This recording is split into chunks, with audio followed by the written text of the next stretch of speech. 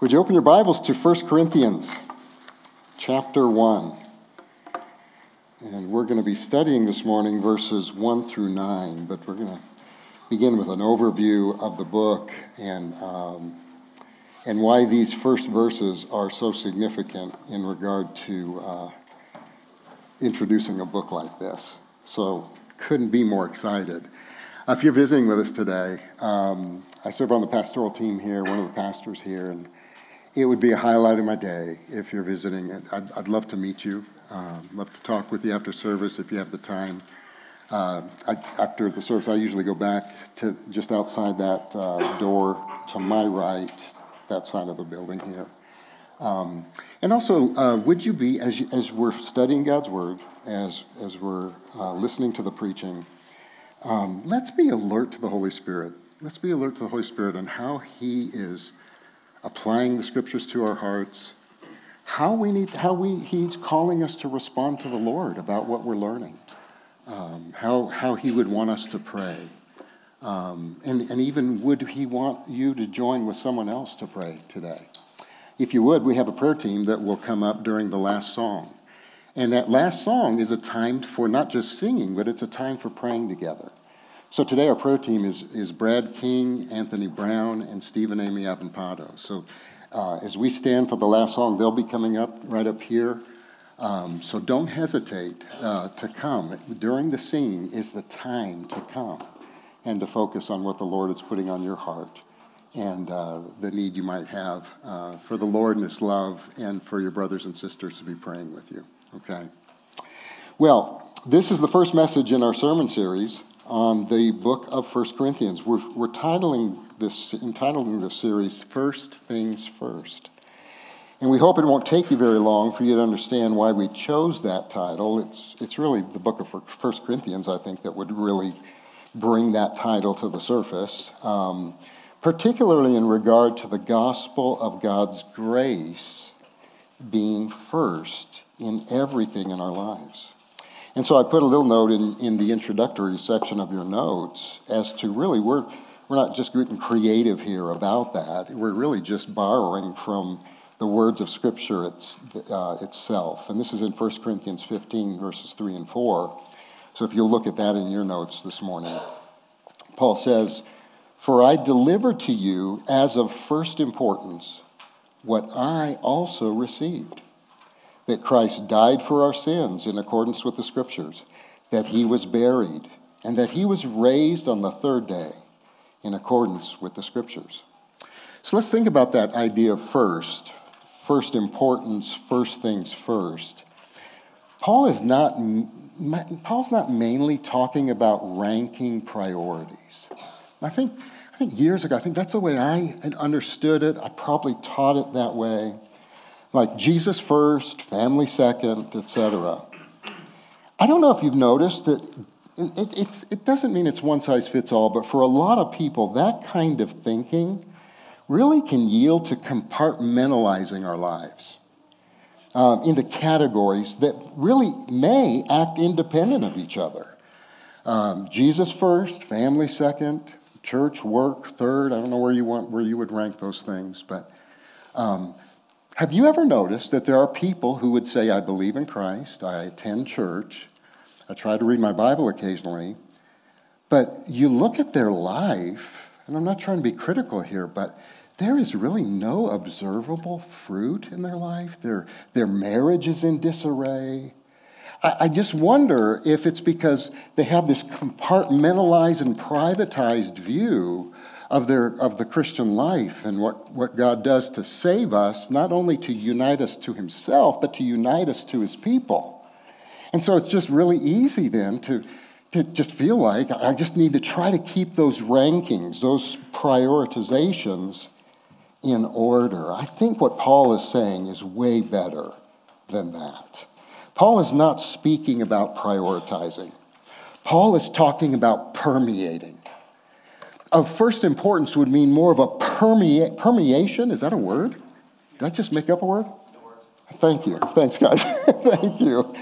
It's a gospel that's supposed to permeate our lives. Think about the ripple effect in a pool of water. The splash of the rock is the powerful center that sends shock waves in every direction in that body of water. It affects the whole thing. It doesn't just affect this one narrow space, and then maybe that space may touch another space.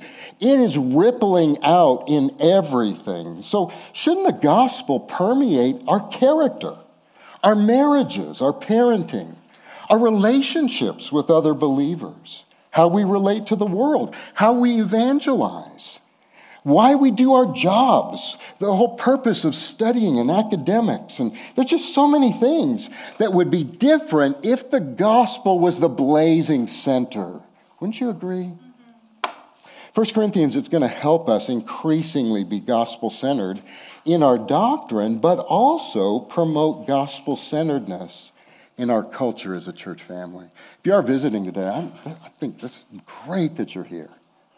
And whether or not God would want you to be united to this particular church family, I hope this will serve your soul as you look for a gospel-centered church family to belong to. And we'd love to help you. If it's not us, we'd love to try to help you find where that place is.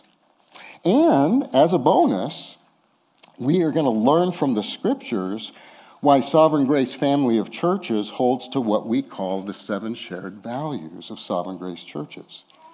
They're not 7 shared preferences. They're 7 shared biblical values, and you know what? Most of them are taught in 1 Corinthians, including gospel-centered preaching and practice, Reformed doctrine of salvation, continuationist pneumatology, complementarian in the roles of men and women in the home and in the church, elder-led and governed churches, and our value of partnering with other churches for ministry and mission and church planting. And we believe you will see why gospel centrality and these values should not just promote a doctrinal connectedness that we have to each other, but it actually should promote virtues that are visible and a blessing to the church, and virtues like humility, joy. I mean, what good is sound doctrine if we're arrogant? What good is sound doctrine if we are just embittered toward other people? Almost like there's talk about, here goes another old illustration that 75% of you probably won't get. There used to be a comedian named W.C. Fields. Have you ever heard of W.C. Fields? Anybody? Thank you. 2 people in the room have heard of W.C. Fields. W.C. Fields used to be this guy that kind of people just bothered him, especially kids. And he talked like this. And he would look at kids and he would say, "Get out of here, kid, you bother me." I got a rise there, Brandon. Oh, man. Now, sound doctrine, gospel centrality, is actually a fertile soil for the virtues of humility and joy and gratitude. Haven't you found gratitude to be one of the most attractive things about a human being? Encouragement, generosity, servant-heartedness, and godliness. So 1 Corinthians is going to teach us about how the gospel informs and empowers us to glorify God in every situation and in every relationship we have. So as such, our main point this morning is this, and it's in your notes. When we make the gospel of grace of first importance, it transforms not only how we see ourselves, but also how we see and relate to others in the body of Christ and beyond. So I want to pray there, but I'm going to wait to read the text until after the background. Because there's a method to my madness. You might be going, okay, this is weird. Now, I think as you hear the background and how the church was planted and what was going on in the city of Corinth and how that was affecting the church, I think when we read the text, it's going to grip you. And I hope it'll grip us together in a way that we would say, oh God, let us be more like this. Heavenly Father, we come before you as we study your word in this new series, Lord. God, we don't want to just study this book academically. We know you've given it to us to pastor us. We know you've given this book to us to transform us, encourage us, convict us of sin. There's be plenty of times that we'll be convicted of sin, but it's by a loving Father who is transforming us and equipping us to shine a brighter and brighter light in a darkening world. So God, please use this book to bring your name glory, to equip the saints for the work of ministry, to give us greater unity than we've ever known before in the gospel, and to mobilize our mission in reaching Midland and the nations for Christ. And we ask these things in Jesus' name. Amen. Well, background, I'm not going to read Acts 18.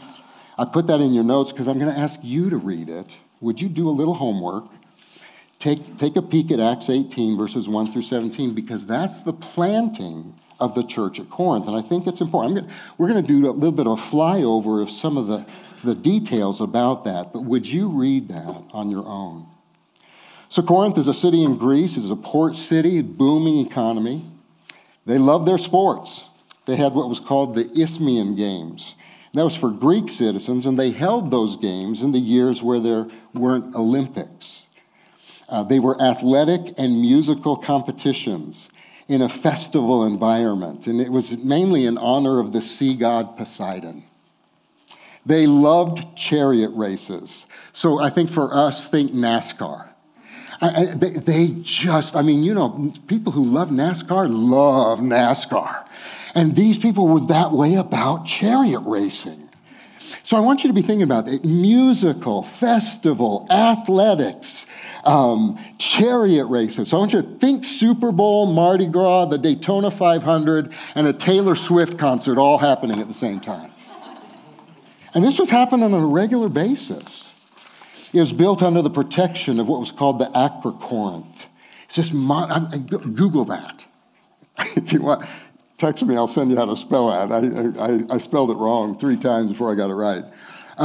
It was this monolithic rock surrounding the city with these large mountain peaks. It made it a hugely fortified city and gave that feeling that no one can defeat us. It had unlimited supplies of water. There was a unique limestone that was just right there, and it promoted a prolific building industry. The economy was strong. It was also a city that prided itself on its open-mindedness and commitment to sexual liberty and freedom. That was a commitment. As such, it specialized in immorality, pornography, prostitution, adultery, and the molestation of children. On the top peak of the acronym was the Temple of Aphrodite. You might have heard that back in your school days and looking at Greek culture. And she was known as the goddess of love and pleasure, and people would flock there for what was essentially the worship of sex. That's what was really happening in a carnal sense. Here was the lie. It was believing that if you surrendered your body to Aphrodite with one of the temple prostitutes, you would be blessed with peace, freedom, and beauty. Isn't it interesting the arguments we come up with just so that we can engage our lusts? And you didn't have to go up to the temple necessarily. At night, 1,000 temple prostitutes descended into the town to offer more opportunities to seek satisfaction through false worship. Thus, sexual temptation was always looking. So imagine living in Corinth. Wasn't that gigantic? It wasn't like New York City or anything like that. Wasn't that kind of size. Imagine living in Corinth. You couldn't go anywhere without seeing Temple of Aphrodite. I want you to think about our culture. In some ways, I think it's like we're carrying the Temple of Aphrodite around on our telephones. Right?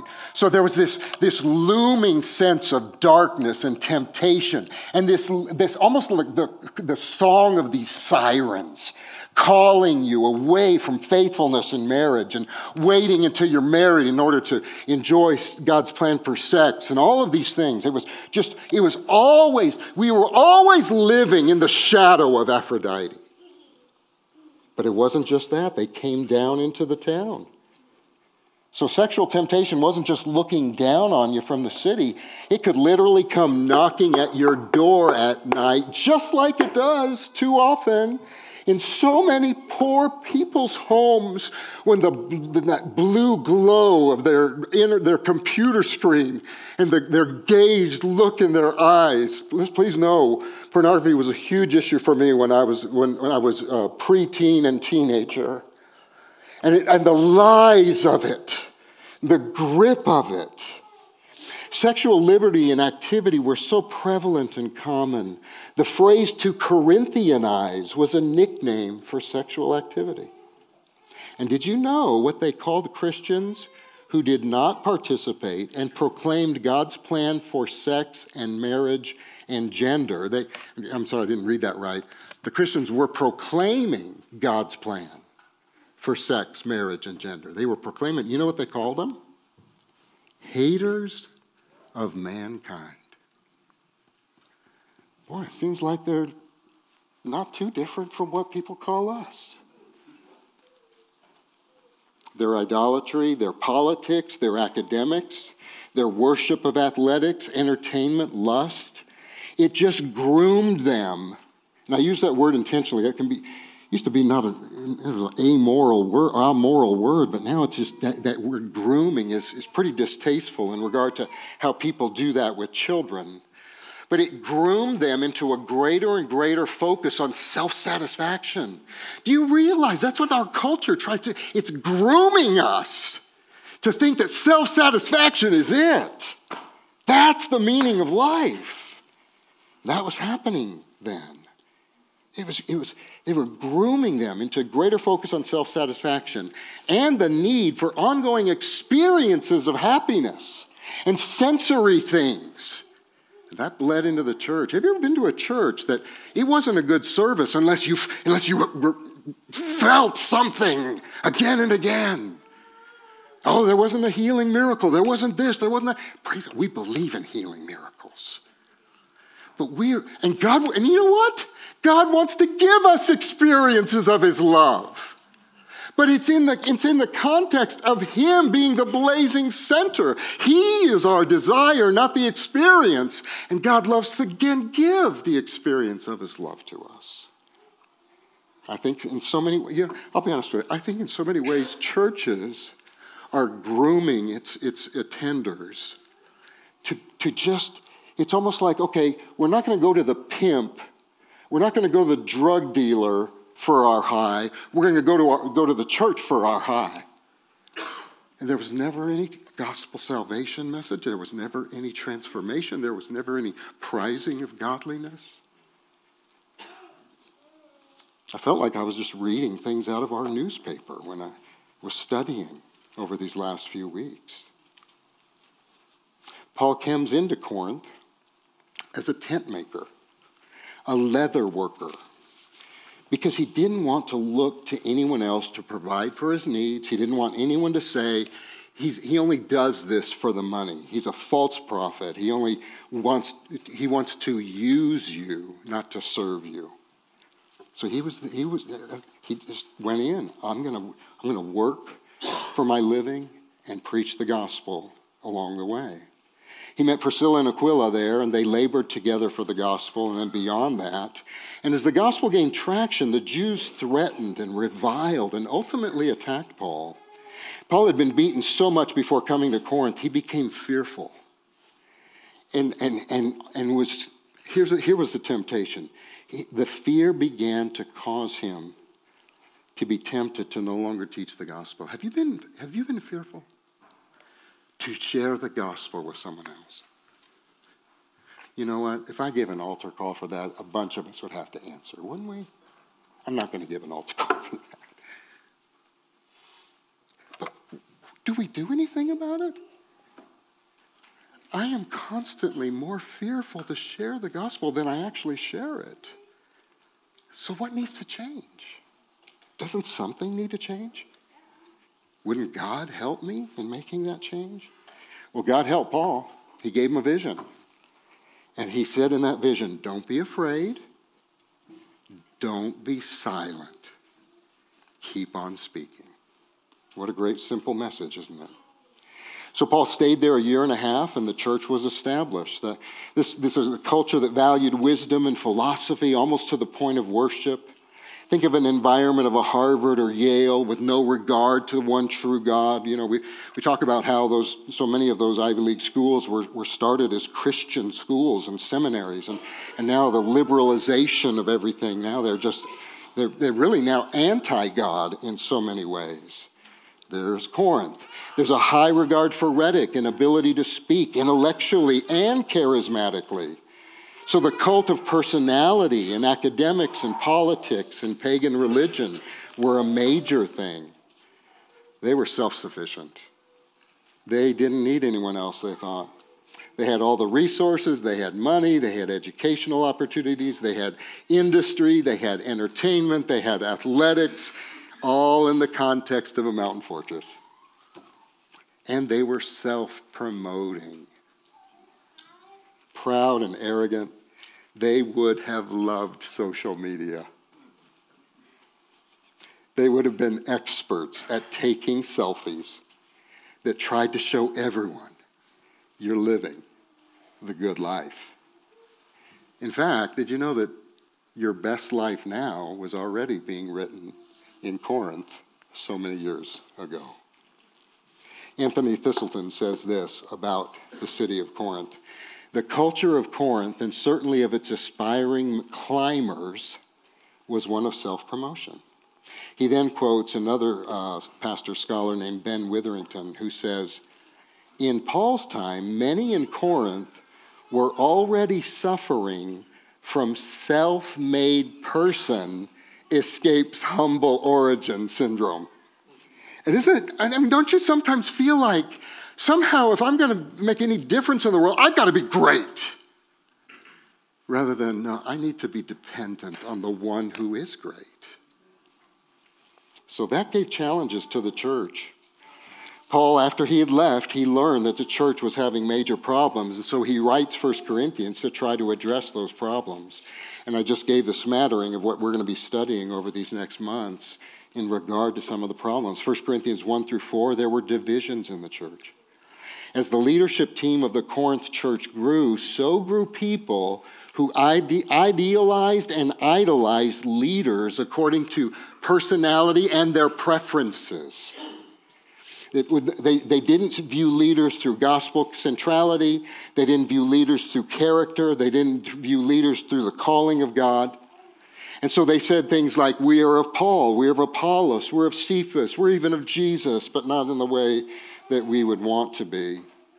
I want you to think of Democrat and Republican, and not merely the wars that Democrats and Republicans have with each other. Have you noticed more and more and more they can't get along within their own parties?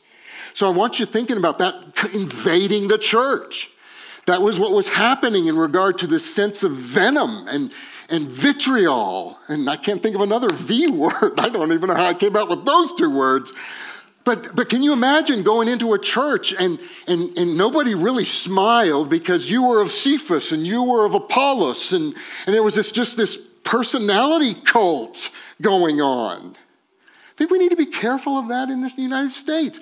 We are inundated with personality cults in this country. Guys, we can't let that come and be a part of what it means to be a body of believers. And you know what? And it was as the church was growing and their leadership base was growing that their immaturity in this area led to those kind of divisions. You know, the Lord, we've told you in the past, the Lord has blessed us with 7 guys who have asked to be evaluated for a pastoral call in their life. So if you're visiting with us, look how little our church is. We shake our head constantly. Lord, wow, help us care for these men well. And can you imagine if all of those men were called to be elders, our eldership would triple? Triple? So we're 3 now. In a couple of years, we could be 9. if all those guys are called to eldership. You know what I think? I think we need to be careful as God grows the base of leadership, that you're not looking at leadership through your preferences and through personality-centered criteria. Amen? They had a growing disrespect for Paul. They dared him to prove his apostleship. There were lawsuits between Christians. And it wasn't just the technicality, the litigiousness of it all. It was revenge and profit-minded in the church. 1 Corinthians 5 through 7, there was immorality tolerated in the church. Well, of course, the world of Corinth is pressing in on the church, trying to conform it to itself. There was constant temptation to call something normal because it was common. Have you just noticed more and more things that even unbelieving society in the United States years ago would have called sinful or wrong? The more it can be understood as common. And this is common. Homosexuality is common. And now they're pushing for sex between adults and kids, that could be love. And you're hearing it more and more. Listen, precious brothers and sisters, we cannot let our ethics be determined by what's common.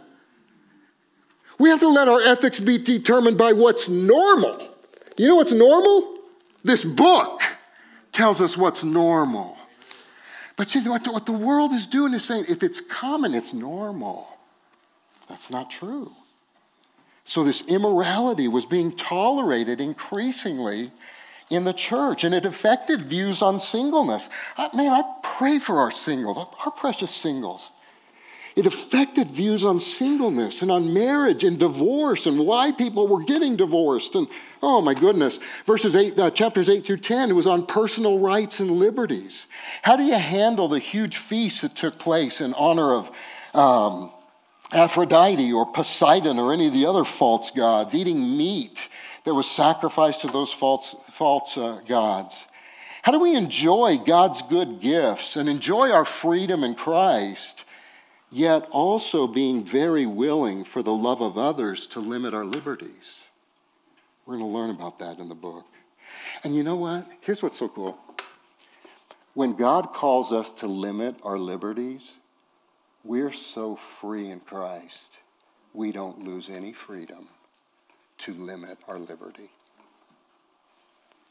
Christianity is a whole different ballgame, isn't it? So there was the misuse of communion and spiritual gifts from chapters 11 through 14. They gathered for self-satisfaction and self-promotion. Well, what do you think is going to happen with things like communion and spiritual gifts? They didn't gather with a passion for edification. Drunkenness in the fellowship meal and the abuse of communion wine, the idolized abuse of speaking gifts, speaking in tongues and other gifts of speech. And so apparently from what some of the scholars say, this was something akin to walking into an environment where everyone is speaking and nobody's listening. Everyone's speaking, no one's understanding anything. There's no edification, but there's a lot of self-promotion. One person pictured it this way. Imagine Parliament. Have you guys ever listened to it like a Parliament thing on C-SPAN or whatever? And and those guys are always, I wish I could do a British accent. You ever kind of go, how do they get anything done? Because it's just all this stuff. And this one guy said, imagine them drunk. and they're coming together, and this was happening in the church. Oh, my goodness.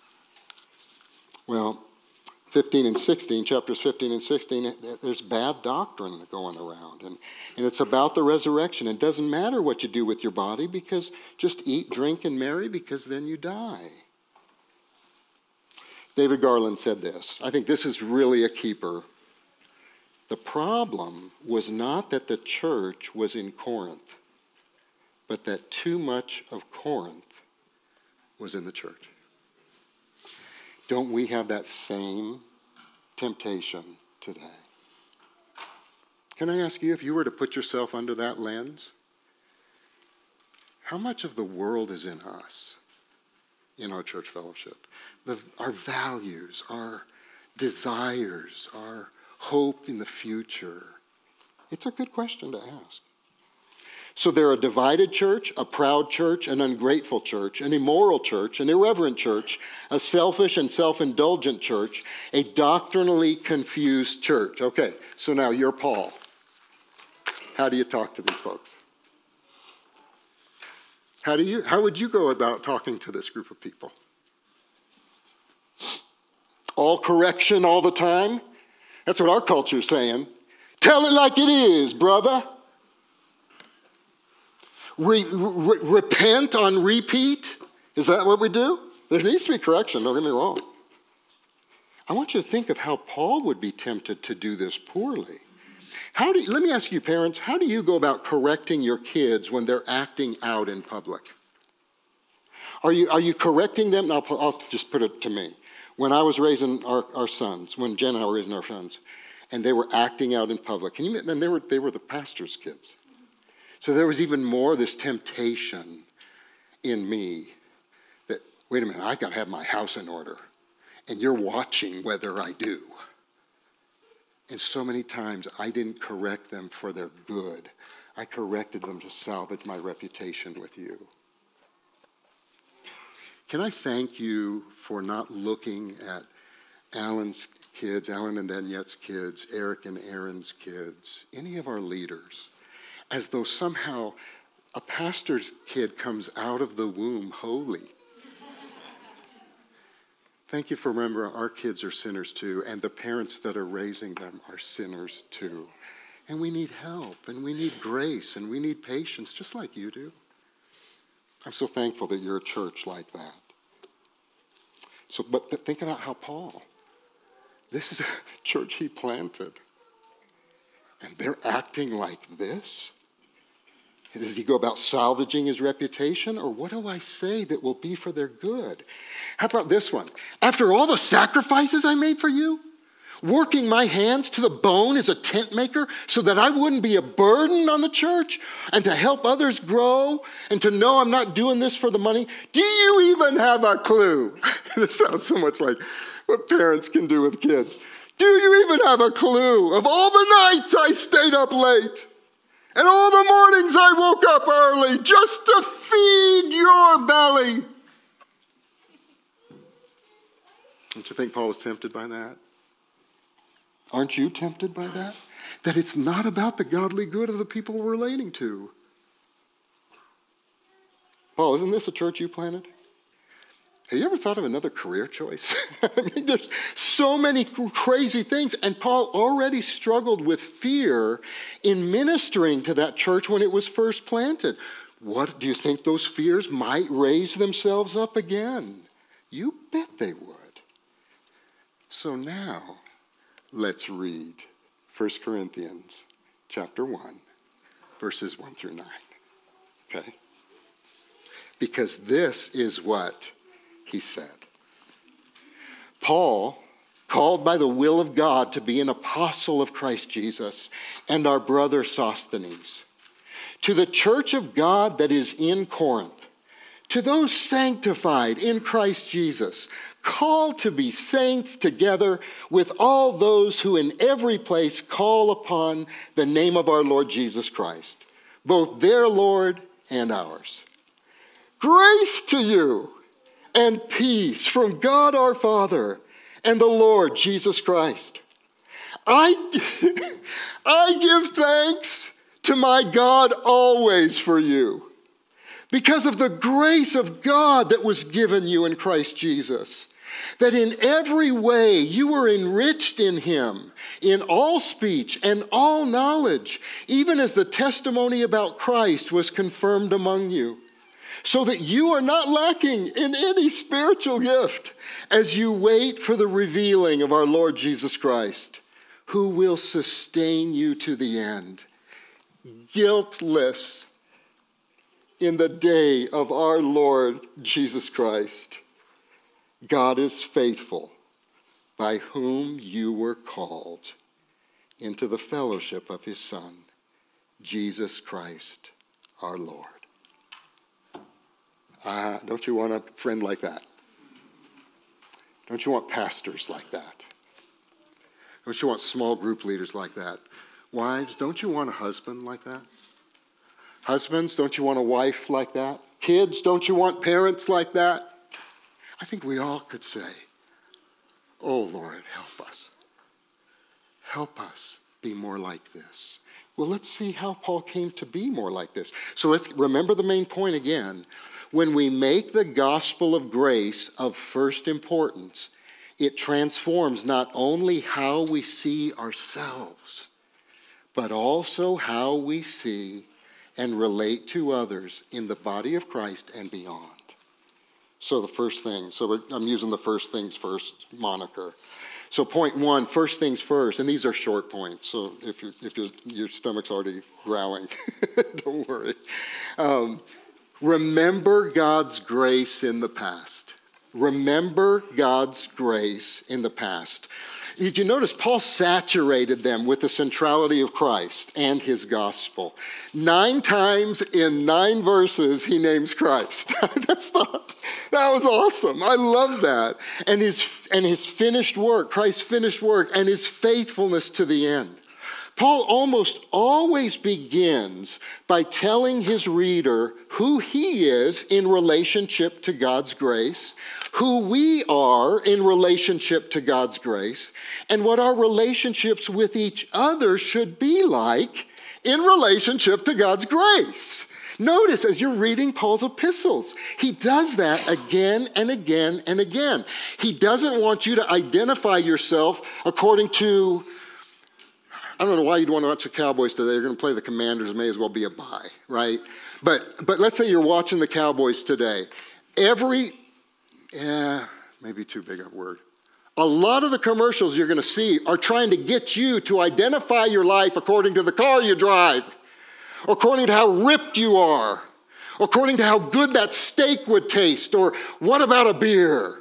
I mean, it's just constantly, or you don't have enough life insurance. What a horrible father you are. And I mean, there's so many things that are out there trying to say, your identity, you are defined by what you revolve your life around. And Paul says, no, you're defined by who you are in Christ. That's who you're defined by. Well, when did all of this begin happening? Did it just happen upon your choice of Jesus? Well, let's dig in. Let's find out more about this. Notice how often in these first few verses, Paul used the word called. So if you don't mind writing on your Bibles, I would go back. First, I'd circle every time he's using Jesus, 9 times in 9 verses. Then I'd go back and I'd circle how many times he uses the word called. Sinclair Ferguson, just a pastor, scholar that I just love, he said one of the most frequent one-word definitions of a Christian in the New Testament is called. Called. So let's talk about that. Verse 1, you see it. Paul called by the will of God to be an apostle of Christ Jesus. That's important because they were diminishing his role in their lives. And he was telling them that God, by his wisdom and grace, had given them this calling to be an apostle. But when he's speaking of calling, it's not just talking about his role in the church.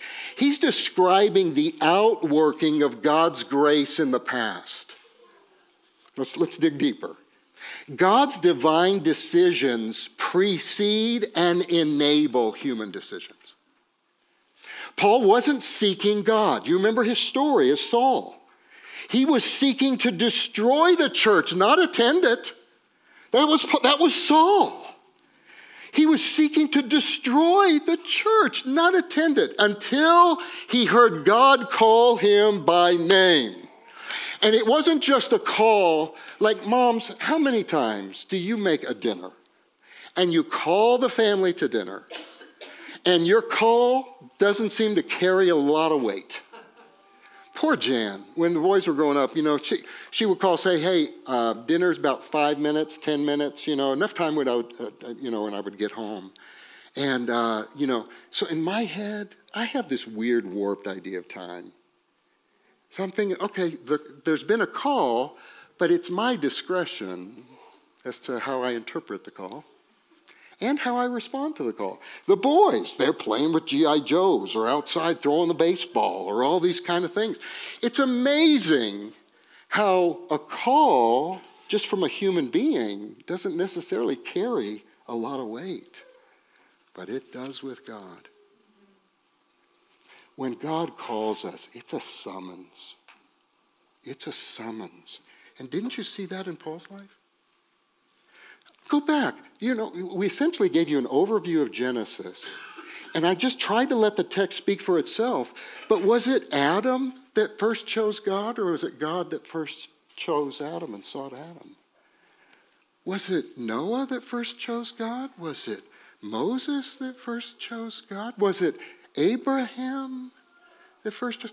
Again and again and again, you find this intervening grace and summons of God that is preceding our calling back to God ourselves. You're going to see that here in the text. So he's describing the outworking of God's grace in the past. So that's what's happening here. Called an apostle, he's reminding them, God has called me to the church. We'll get more into that as the book unfolds. Then he calls to the church. So listen, let's don't get this. There's some things that it's helpful to go beyond the English in. What does the church mean? Literally, the called out ones. So he uses called just even in naming the church. He says they're sanctified. Now, this is interesting because what we typically talk about in our church of sanctification is you've come to know Jesus Christ, and now there is this progressive work of God by his grace to make us more and more like Jesus, right? So there's a progressive. This is not progressive. The verb tense is past tense with present action. So Paul is saying you were sanctified before the foundations of the world.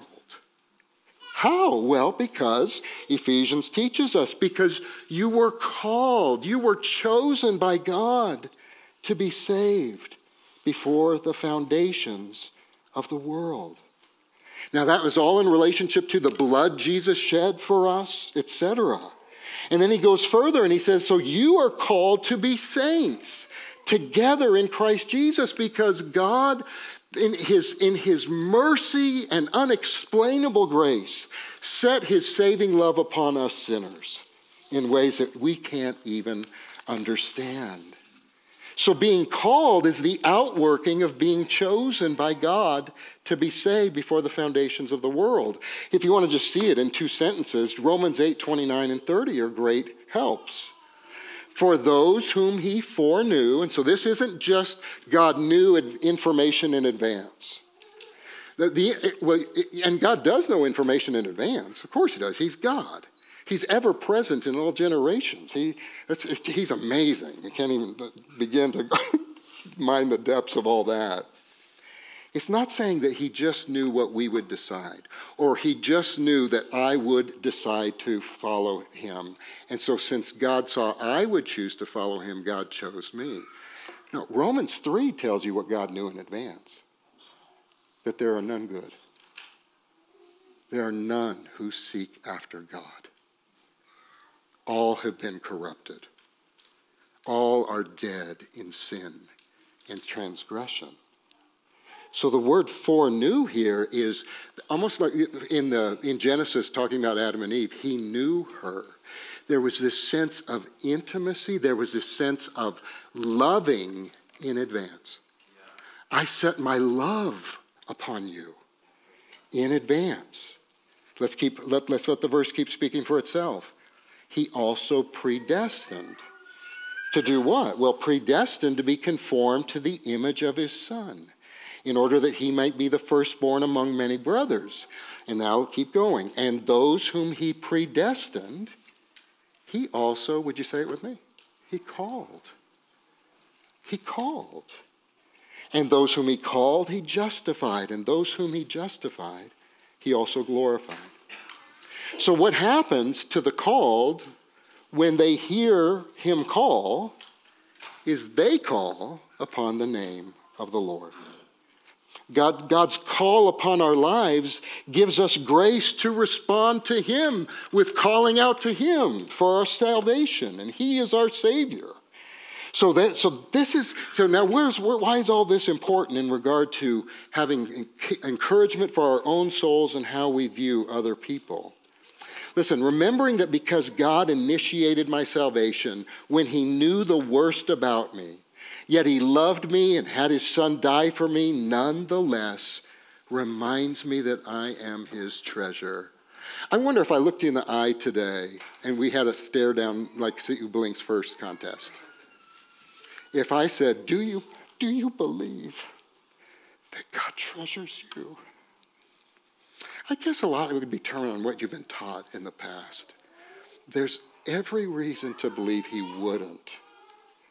But by grace, he does. By the finished work of Christ, he does. He treasures you. I have to gulp when I hear that. Because I just think of all the reasons why he shouldn't because of my choices. You know what anchors me? Not my choices. His choice of me. That anchors me. That pulls me back in. When I am so depressed and discouraged about my many choices to sin, and my laziness, my apathy, and my fear, and my worry, and my doubt, so many me-centered things, so many choices I'm making. If my choice is the ultimate issue of my life, I'm doomed. I'm doomed, you guys. I am not going to stay a Christian. I'm going to be given over to depression. I'm going to be given over to all these things because my choice is the ultimate thing. It's not the ultimate thing. His choice is the ultimate thing. His choice of grace is the ultimate thing. And it keeps me secure. It gives me assurance that if he loved me by grace in the past, don't I know he's going to stay with me right now? Regardless of what happens, regardless of what happens in our nation this year, regardless of what happens in our families and with our children, our choices are not ultimate and determinative. His are, and his are gracious choices. Now, how does that affect with each other? I think the same thing happens here. Are you more aware of God's grace and loving choice of you from eternity past than you are more than you're aware of your sins and deficiencies? Now, how about this? How does God's grace in the past affect how you see, feel, and relate to others in regard to their sinful choices, their mistakes, their offenses and deficiencies, especially when it's against you? Do you hold them as though your choice against me is determinative? Or if they're a confessing brother or sister in the Lord, do you go back and go, isn't it great that yes, our choices have consequences. Yes, there needs to be repentance and forgiveness and patience and long-suffering. But isn't it great that God's not basing my salvation and my sanctification ultimately on my choice of him, but his choice of me? And isn't it great that my relationship with you, I know it's the same for you? That it's not going to be your choices even against me that are determinative. It's God's choice of you and his choice of me that will help us walk this out and learn how to fellowship together and not give up on each other. So there's the first point. God's grace in the present. Paul gives thanks to God for them and for the gifts of the Spirit that God had given them, even though they were misusing and abusing and hurting each other with them, let alone causing the watching world around them to think they were crazy. You'll see that in chapter 14. So where's the correction, Paul? Paul's saying, I'm going to get to correction. Why do you so want to jump to correction? Because God doesn't do that with you. The correction is coming, but Paul first stops to point out evidences of God's grace at work. not to first point out what's sinful and broken. He thanks God they were enriched in all speech and all knowledge, and that they were not lacking any gift as they wait for the coming of Christ. Gordon Fee, look at this. This is hilarious. This is so well said. He said, what is remarkable here is the apostles' ability to thank God for the very things in this church that because of the abuses are also causing him grief. That sounds very day-to-day life, doesn't it?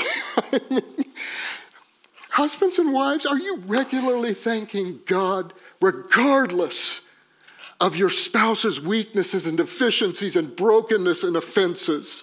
Are you regularly thanking God? If they're a professing Christian, are you regularly thanking God that I'm not going to limit my spouse to their deficiency. I'm not going to make the main issue, that the thing that holds us, the thing that we have in common is your sin.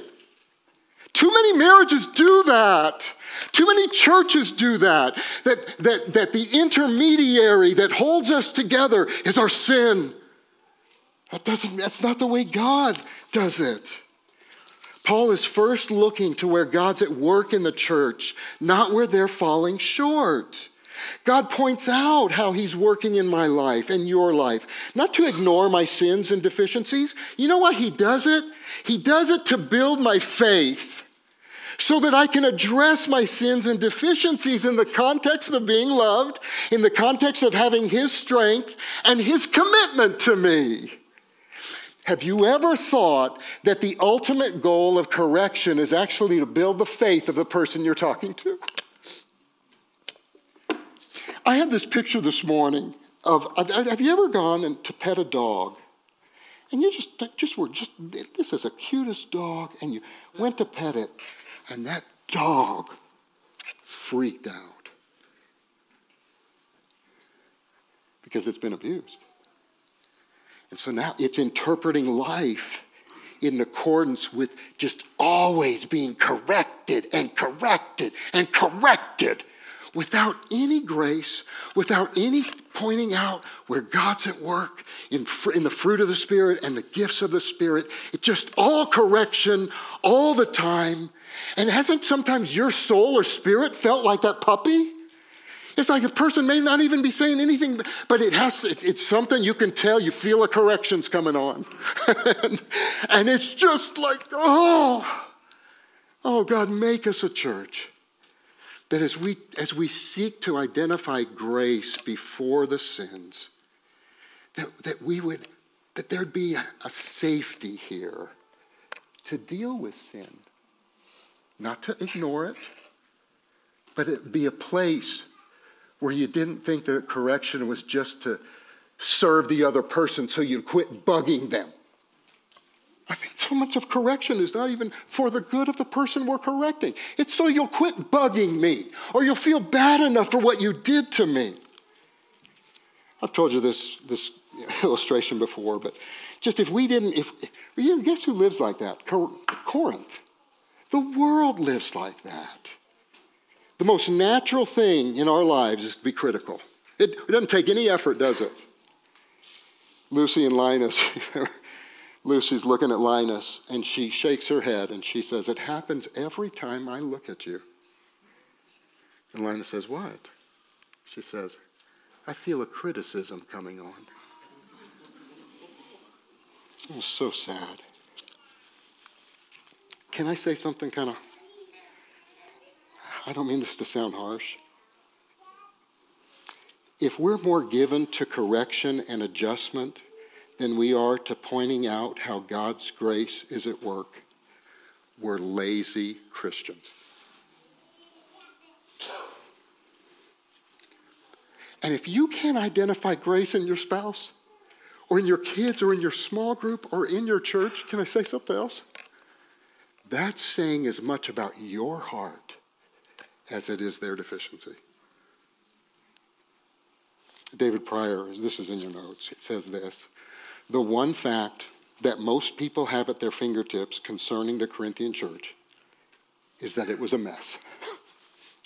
Full of problems, sins, division, and heresy. It was in this sense no different than any modern church. The church is a fellowship of sinners before it's a fellowship of saints. We need to register this primary truth. Paul looks at the Corinthian church as it is in Christ before he looks at anything else that is true of the church. This is interesting language. That disciplined statement of faith. It's a statement of faith when I tell you about the fruit of the Spirit I see at work in your life, about the gifts of the Spirit I see in your life. That disciplined statement of faith is rarely made in local churches.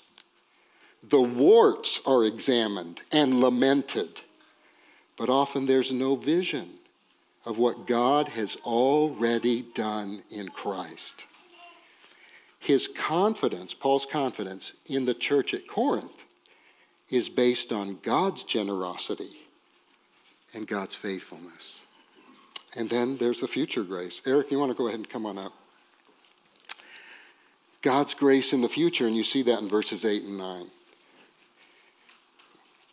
Whenever you feel like you're not going to make it, you read verses 8 and 9. God says his grace will sustain us to the end. And not only sustain us, it'll sustain us guiltless to the end. You want to know what your future looks like? Standing guilt-free in front of the Savior who bled and died to buy that guilt-free life for you through the shedding of his blood. Verse 9 says, God will be faithful because it was by him that I was called into fellowship with his Son Jesus. For his own glory, he will never give up, and he will finish what he started. And when did he start it? See, here's where a lot of people say, he'll finish the good work he started in you. And I used to think that that meant when I prayed the prayer, when my decision was determinative. Oh, wait. God will finish the good work he started in eternity past, when amazingly he set his saving love upon me before the foundations of the world. So that's why he's never going to give up on us. And that's why we should never give up on each other. Amen? Would you please stand? Steve and Amy, would you guys come and be available here? Listen, there's a lot of ways you could pray today. Some of it might be prayers of repentance. Some of it might be prayers that maybe you've been the one that has just, all you've really known is correction as rejection. You haven't been around a people that first, let's first tell you about where God is working in your life, to build faith in the work of God in your life. And then together, let's deal with the deficiencies. Husbands and wives might want to come and pray together about maybe the way you've been treating each other, the lack of contentment you've had in Christ, and you've been trying to find it in your spouse, and they can't even live up to that, and then no wonder they're deficient, because you're setting a bar that even God doesn't set for them. And there's just so many ways to pray this morning. God bless you.